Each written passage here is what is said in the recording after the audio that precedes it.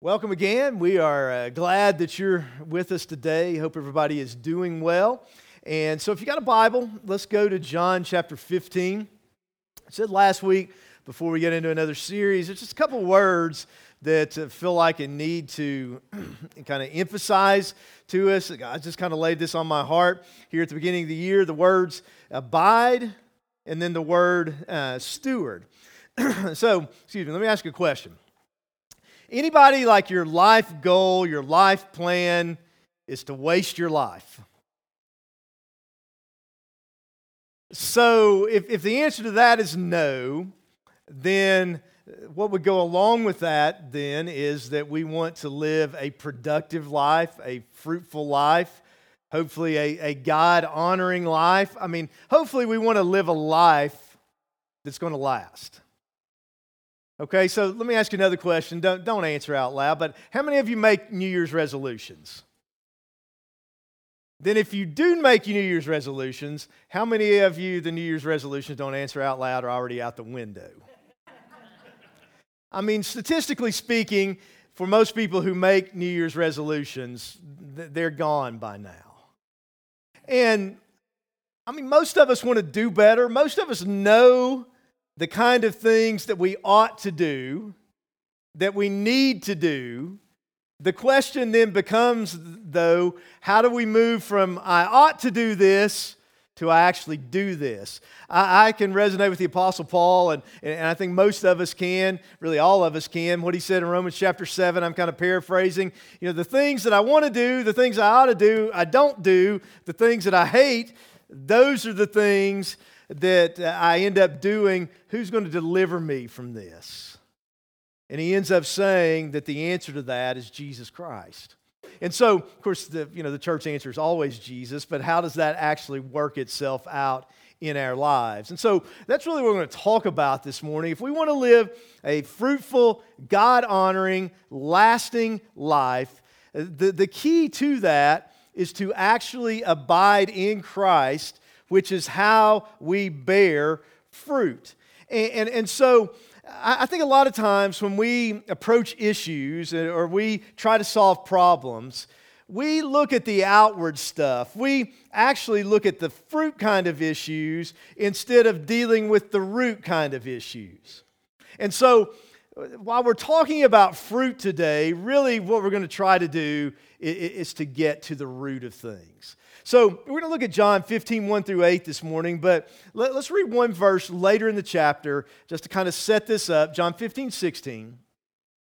Jesus says, "You did not choose me, but I chose you." That's a powerful verse. I mean, we just didn't wake up one day and say, hey, I think I want to be a Christian today. He chose us. And he chose us and appointed us that we should go and bear fruit, and that your fruit should remain, that whatever you ask the Father in my name, he may give you. And so understand here that the fact that God chose us then ties to the kind of fruitful life that he wants us to live, and then answered prayers tie in to this kind of fruitful life that he wants us to live as well. So, in other words, not God's preferred future, but God's sovereign will for your life that he chose you for is that you live a fruitful life. Now, the question then is, how do we do that? Well, let's read the first 8 verses of this chapter. Jesus speaking, this is some of his final teaching before he goes to the cross. And so he says this. He says, "I am the true vine, and my Father is the vine dresser. Every branch in me that does not bear fruit, he takes away. And every branch that bears fruit, he prunes, that it may bear more fruit. You're already clean because of the word which I've spoken to you. Abide in me, and I in you. As the branch cannot bear fruit of itself unless it abides in the vine, neither can you unless you abide in me." Now, the word abide's used in this passage a lot. The word fruit is used a lot. And so abide means to remain in or to be close to. to remain in or to be close to. So to understand the passage, we have to understand that. But when we talk about abiding, we're not talking about salvation. We're talking about how we're to live as Christians. We're brought into a union with Jesus in salvation. We're to live in communion with Him as believers. This is about our growth and our usefulness, our fruitfulness. So, verse 5, he says, I am the vine, you are the branches. He who abides in me and I in him brings forth much fruit. For without me, you can do nothing. If anyone does not abide in me, he is cast out as a branch and is withered, and they gather them and throw them into the fire, and they are burned. If you abide in me, my words abide in you, you will ask what you desire, and it shall be done for you. By this, my Father is glorified, that you bear much fruit. So you will be my disciples. So here's what I want to do this morning. I want to kind of just give you an overview of this passage, the analogy that Jesus is using here. And then I want to drill down and just give us 3 truths from these verses that will hopefully help us to see the motivation and the how-to for abiding in Christ. So if you go back to verse 1, Jesus says, I am the vine. And I am is a very significant phrase. This is the 7th time in the Gospel of John, Jesus says, I am something. Here I am the vine, but he said, I am the good shepherd. I am the light of the world, those kind of things. I am the way, the truth, and the life. But I am is a claim to deity. If you go back to John chapter 8, Jesus said to the Pharisees, basically that, my name is I am. And there's 2 very significant things about that. One, if you go back to Exodus 3, when Moses asked God his name, Moses said, tell him that I am that I am. So Jesus was claiming to be Yahweh. Also, basically what this phrase means is that he's eternal, he's self-existent. And so Jesus here is claiming to be God. And when he says, I am the vine, Israel in Scripture is called the vine. And these good Jews, these disciples, they would have found their identity and much of their life rooted in, being Jewish. But Jesus says, ultimately, your life and your identity are not in your not in your ethnicity, not in your nation. Your life and your identity are found in me, your God. And so understand, when he invites us to abide with him, to remain in him, to be close to him, this is God incarnate giving us that invitation. So read it, hear it in that context. And so as you look at this passage, there's 3 characters. Jesus is the vine. The Father is the vine dresser or the gardener. And believers, us, if you're a Christian, are the branches.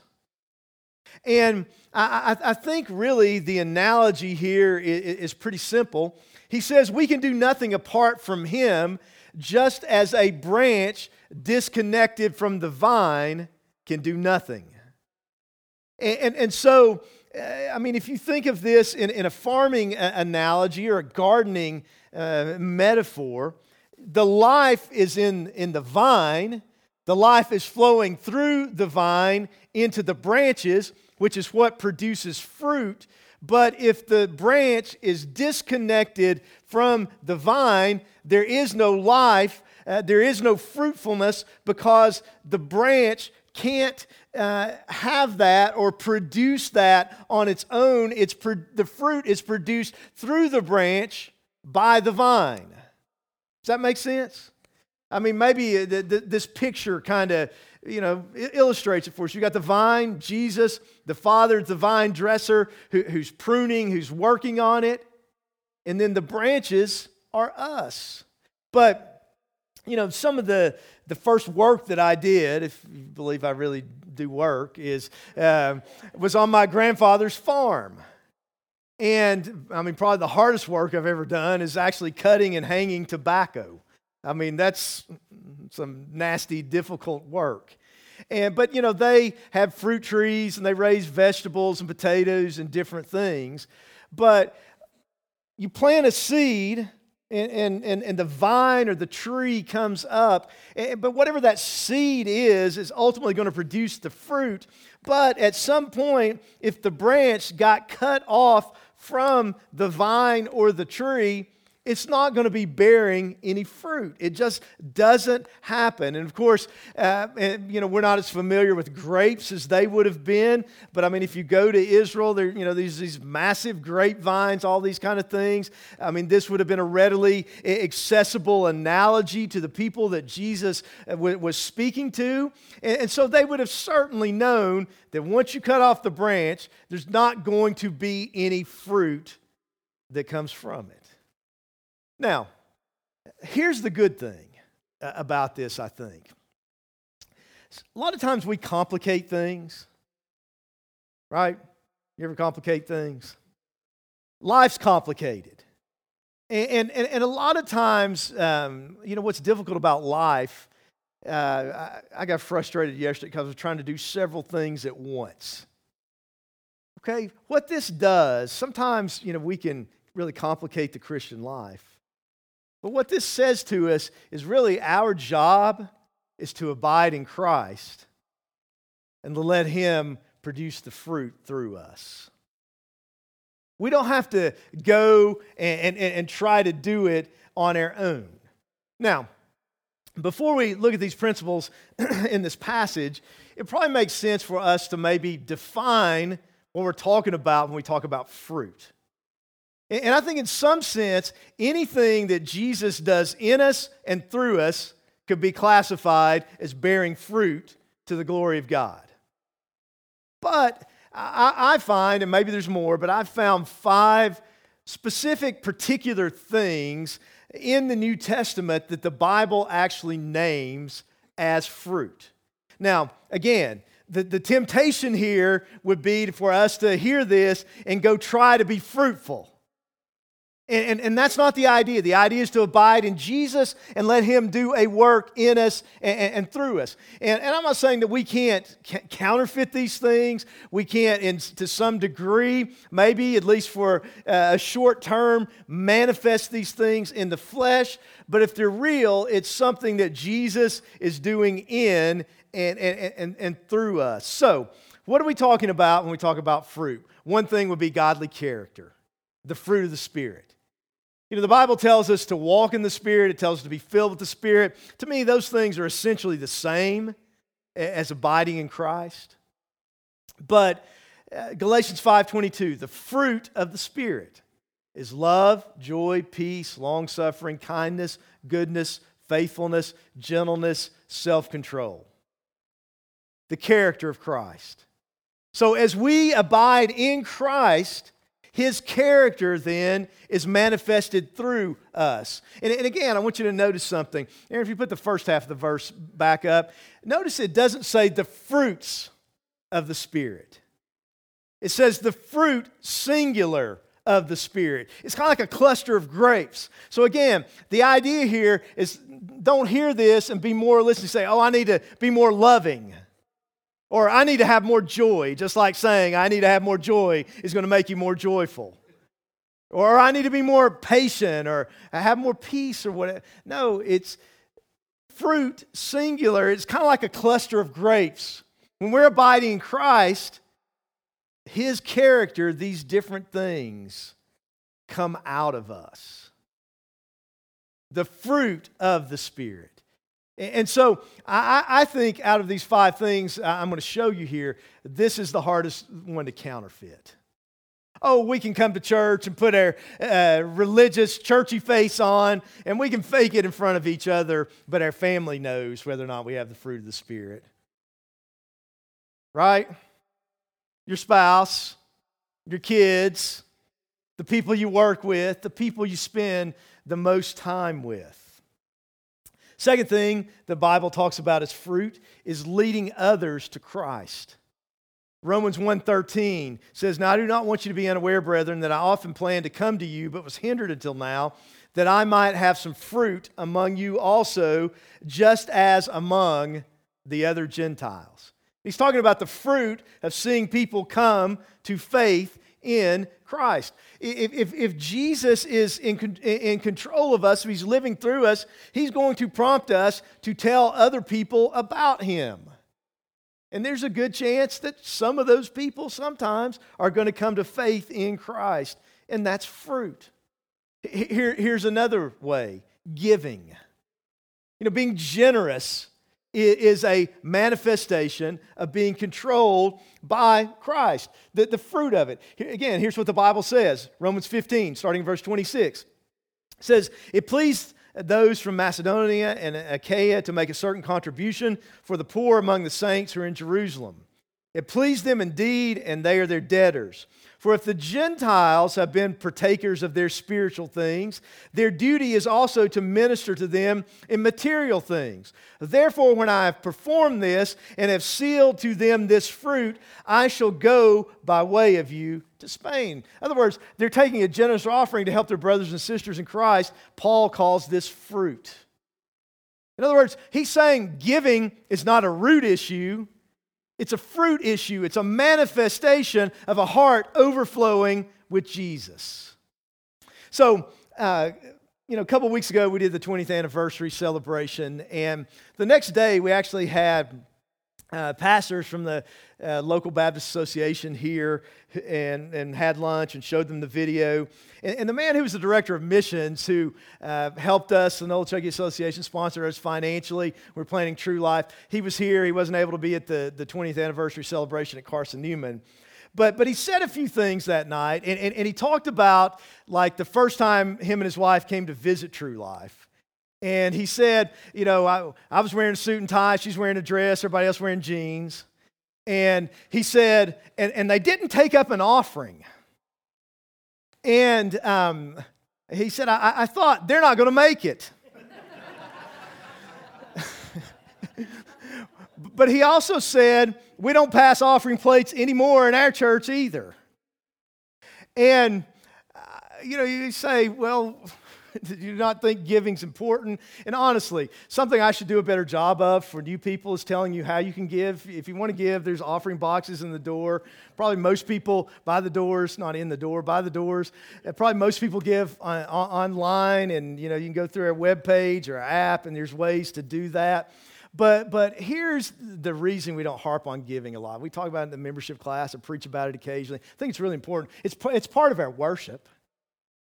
But the reason we don't harp on it a lot is because I don't want to twist your arm into doing something. I mean, the reason we don't pass the offering plates, it really wasn't my idea, but some of the people in core group said a lot of times when you're passing offering plates in church, you feel like you ought to give because somebody next to you is watching you, and we wanted to remove that from the equation. But really, giving is the overflow of our heart filled with Jesus, and if we're right with Jesus, we're going to want to give. I think that's what it boils down to. So, that's the heart, that's the root of the issue. The actual giving is a fruit kind of thing. And so, I don't know who gives, what people give, those kind of things, but I know our giving keeps growing. So for those of you who are being generous, thank you. Number 4, the Bible, Colossians 1:10 says that you may walk worthy of the Lord, fully pleasing Him, being fruitful in every good work and increasing in the knowledge of God. So what's fruit? It's good works. Good deeds that glorify the Lord, serving Him, serving other people. And then number 5, it's praise and worship. Hebrews 13:15. Therefore, by Him let us continually offer the sacrifice of praise to God. That is the fruit of our lips, giving thanks to His name. So, in other words, if we're abiding in Christ, the overflow of that, not just on Sunday morning, but in our lives, what's going to come out of our lips is praising Him, thanking Him. There's a song in our hearts. There's a desire to glorify Him.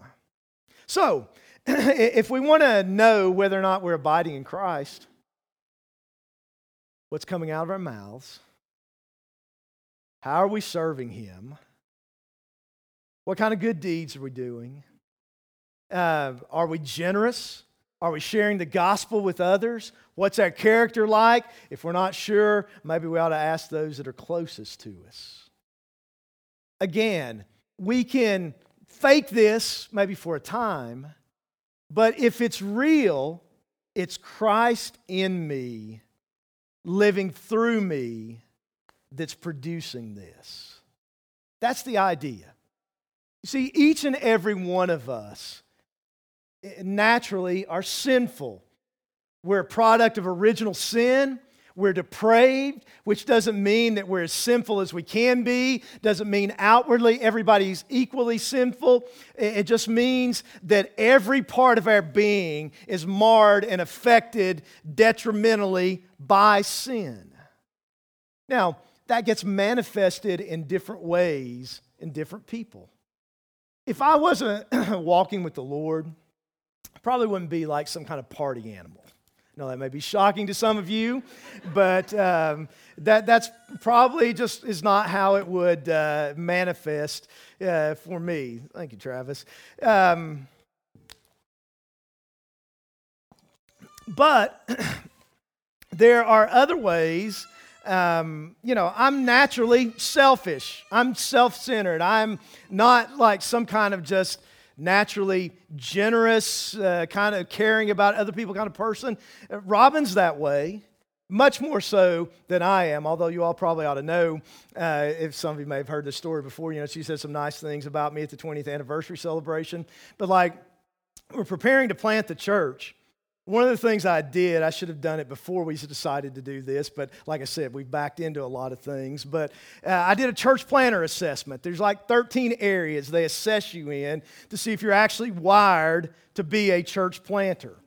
And because, it's a unique skill set. There's some people, they could be a great pastor, but they're not wired to plant a church. It's kind of two different things. Fortunately, I did well enough that, some people sponsored us financially and thought, really actually wired to do this or whatever. But they score you 1 to 5 in these areas. I got 1-5. It was in spousal cooperation. So there's like empirical proof that Robin is my best asset. If she were me and we were having a discussion, I'd just say, I'm your 5. You should just do whatever I tell you to do. But again, she's godlier than me. But anyway, what I'm saying is, it's like she's naturally generous. I'm like naturally a cheapskate. She naturally wants to serve other people. I naturally want to serve me. I want you to serve me. And I just but what I'm saying is, if I enjoy giving now, if I'm serving you in some way or, sharing the gospel or whatever, these things we talked about, it's not me, it's Christ in me. I'm naturally angry. If I'm, peaceful and joyful and that's because I'm in the Spirit. When I'm in the flesh, I do something like I did yesterday when I slammed a cabinet because there's this one cabinet in my house that absolutely drives me crazy. And so I slammed the door of the cabinet, because I'm real mature and godly like that all the time. That's me. When there's love and joy and peace and generosity and those kind of things, that's Christ in me. That's when I'm abiding in Him. And that's the idea of fruit. So, just 3 truths from this passage with that as the setup. Number 1, the purpose of bearing fruit is demonstrating that we are disciples and glorifying God. Jesus said, Matthew 7:20, therefore by their fruits will you know them. So, you ever met somebody or tried sharing the gospel with somebody, and it's like somebody from knowing them, you thought, man, this person is not saved. But they tell you that they're saved, and they tell you about some kind of experience they had, but it's like, maybe you're not saying this, but you're thinking, man, I've never seen that before. You don't seem to act like a Christian to me. And that's the idea. Our fruits show people whether or not we're disciples. But again, our fruit If we're abiding in Christ and there's godly character and we're witnessing and we're giving and we're doing good works and these things that we saw in Scripture, that glorifies God if it's being produced by Christ, if it's being done for the right motive, and if we're telling people that it's Christ, it's not me. Because, like, if we're doing some good stuff and then pointing at us, that doesn't glorify God. If we're just doing good stuff and we're not saying, no, this isn't who I am, this is Jesus in me, that doesn't glorify the Lord. But when we say, I'm a sinner, anything good about me is Christ in me, it's what He's done for me, it's what He's doing in me, that glorifies God because it shows, it gives Him the credit for it. If we're trying to take the credit for it, that's undoing whatever good that we think that we've done. So the purpose of bearing fruit, it's not for us, it's for our testimony to others, and it's for the glory of God. So the idea is to live in such a way that people can see Christ in us and live with the motivation of glorifying God by the way that we live as living sacrifices, living to worship and to honor Him day in and day out. And then church, as we gather together, just becomes the overflow of that. Number 2, the means of bearing fruit is abiding in Jesus. Look at verses 4 and 5 again. He says, abide in me and I in you. As the branch cannot bear fruit of itself, just this analogy, unless it abides in the vine, neither can you unless you abide in me. And then verse 5, I'd really encourage you to memorize this verse. I have about half a dozen verses that most mornings, at least some of those are just kind of in my mind to try to focus me for the day. This is one of those verses. I am the vine, you are the branches. He's God, I'm dependent on Him. I'm the vine, you're the branches. He who abides in me and I in him brings forth much fruit, for without me you can do nothing. Do we really believe that? Without Him we can do nothing. You say, does that mean literally everything? Well, in some sense, yes. You say, well, do I need Jesus to brush my teeth? Well, you need Him to give you the breath. But I think most specifically what it's referring to is if we're going to bear fruit, if we're going to do anything lasting and worthwhile, it's in dependence on Him. It's Him living through us.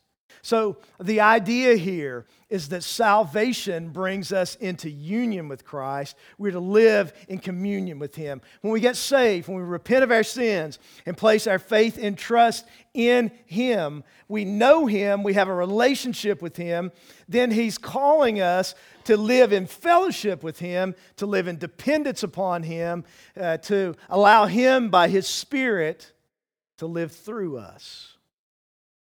So, let's just use marriage as an analogy of this, okay?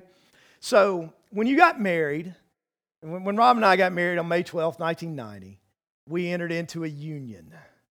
There's a covenant. There's a relationship. That's unbreakable in the eyes of God. I mean, that relationship doesn't change. It's there. It's solid. It's, like I say, it's a covenant. If we're in Christ, God has made a covenant with us. We're in Him, He's in us. I mean, one of the most incredible truths of the New Testament is the union we have. We're in Christ. We're blessed with every spiritual blessing in the heavenly places. That's based on what He has done for us. It can't be taken away from us.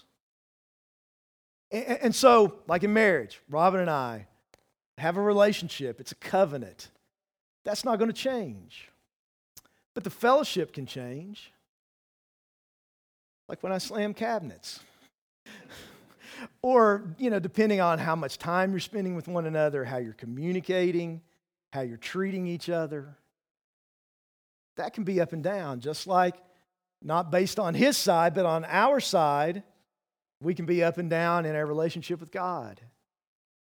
In a good marriage, I think there's going to be dedicated time for one another.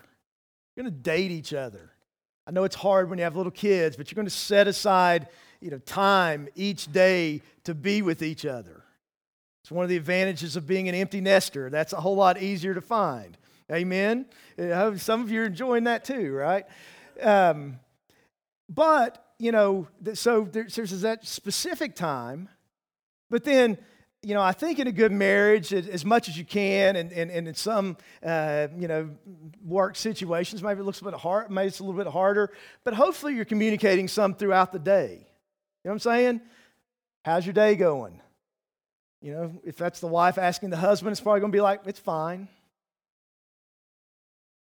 And she's going to be like, that's all I get? Ladies, can I just help you out? This is a little aside. Can I just give you the male translation of that?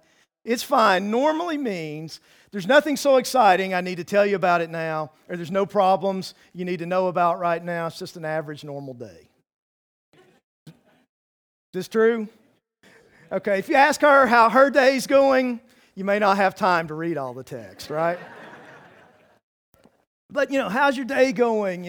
Anything I can do for you? Oh, pick this up on the way home or whatever. Or it may be, you won't believe what my boss did today. Or these kids of yours, in all caps, are driving me crazy, or whatever it may be. Or if you're lucky, you may get a flirty text some days, But what I'm saying is there's concentrated time, but then there's ongoing communication. And I think, in the Christian life, if we're smart, we'll get up and spend some concentrated time with Jesus and just establish that fellowship. And then to abide in Him as we can live throughout the day in an ongoing communication with Him. If we're saved, we're in a union with Him, in a relationship with Him, but we're called and invited and have the opportunity to live in communion and fellowship with Him, the great I Am. And we shouldn't take that lightly. So, just real practically and specifically, how do we do that? Well, let me just point out some things from this passage. Number one, you have to have a relationship in order to abide. You can't have communion without union. So make sure that you're saved. Are you trusting Christ? Do you know Him? Second, to confess sin. Now, why is this important? Well, verse 3, he says, you're already clean because of the word which I have spoken to you. Now, he's saying, if you're already clean, why do you confess sins? Well, remember, Scripture interprets Scripture. So let's go back just two passages, two chapters, John 13, where Jesus is washing the disciples' feet, and just read a few verses there. It says, then he came to Simon Peter, and Peter said to him, Lord, are you washing my feet? Jesus answered and said to him, what I am doing you do not understand now, but you will know after this. Peter said to him, you shall never wash my feet.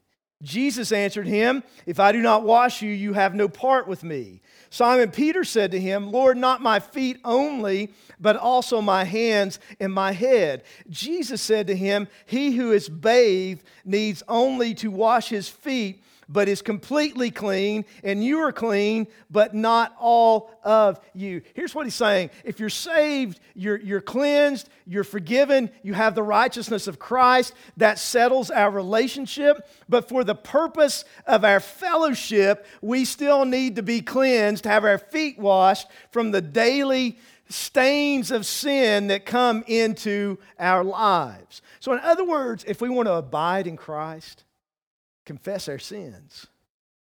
Ask Him to forgive us. Don't wait till the end of the day. Don't, make just some kind of blanket confession of sin. There's no power in that. But if we think a wrong thought, ask the Lord to forgive us. If we say a wrong kind of thing, ask the Lord to forgive us. If we don't do something He tells us to do, ask Him to forgive, whatever it may be, and that restores the fellowship. It's not about the relationship, but it's about the abiding in Him, the communion with Him. 3, live in dependence on Jesus. Remember what He said at the end of verse 5? Without me, you can do nothing. It honors Him when we depend on Him. How do we depend on Him? We trust Him and we obey Him.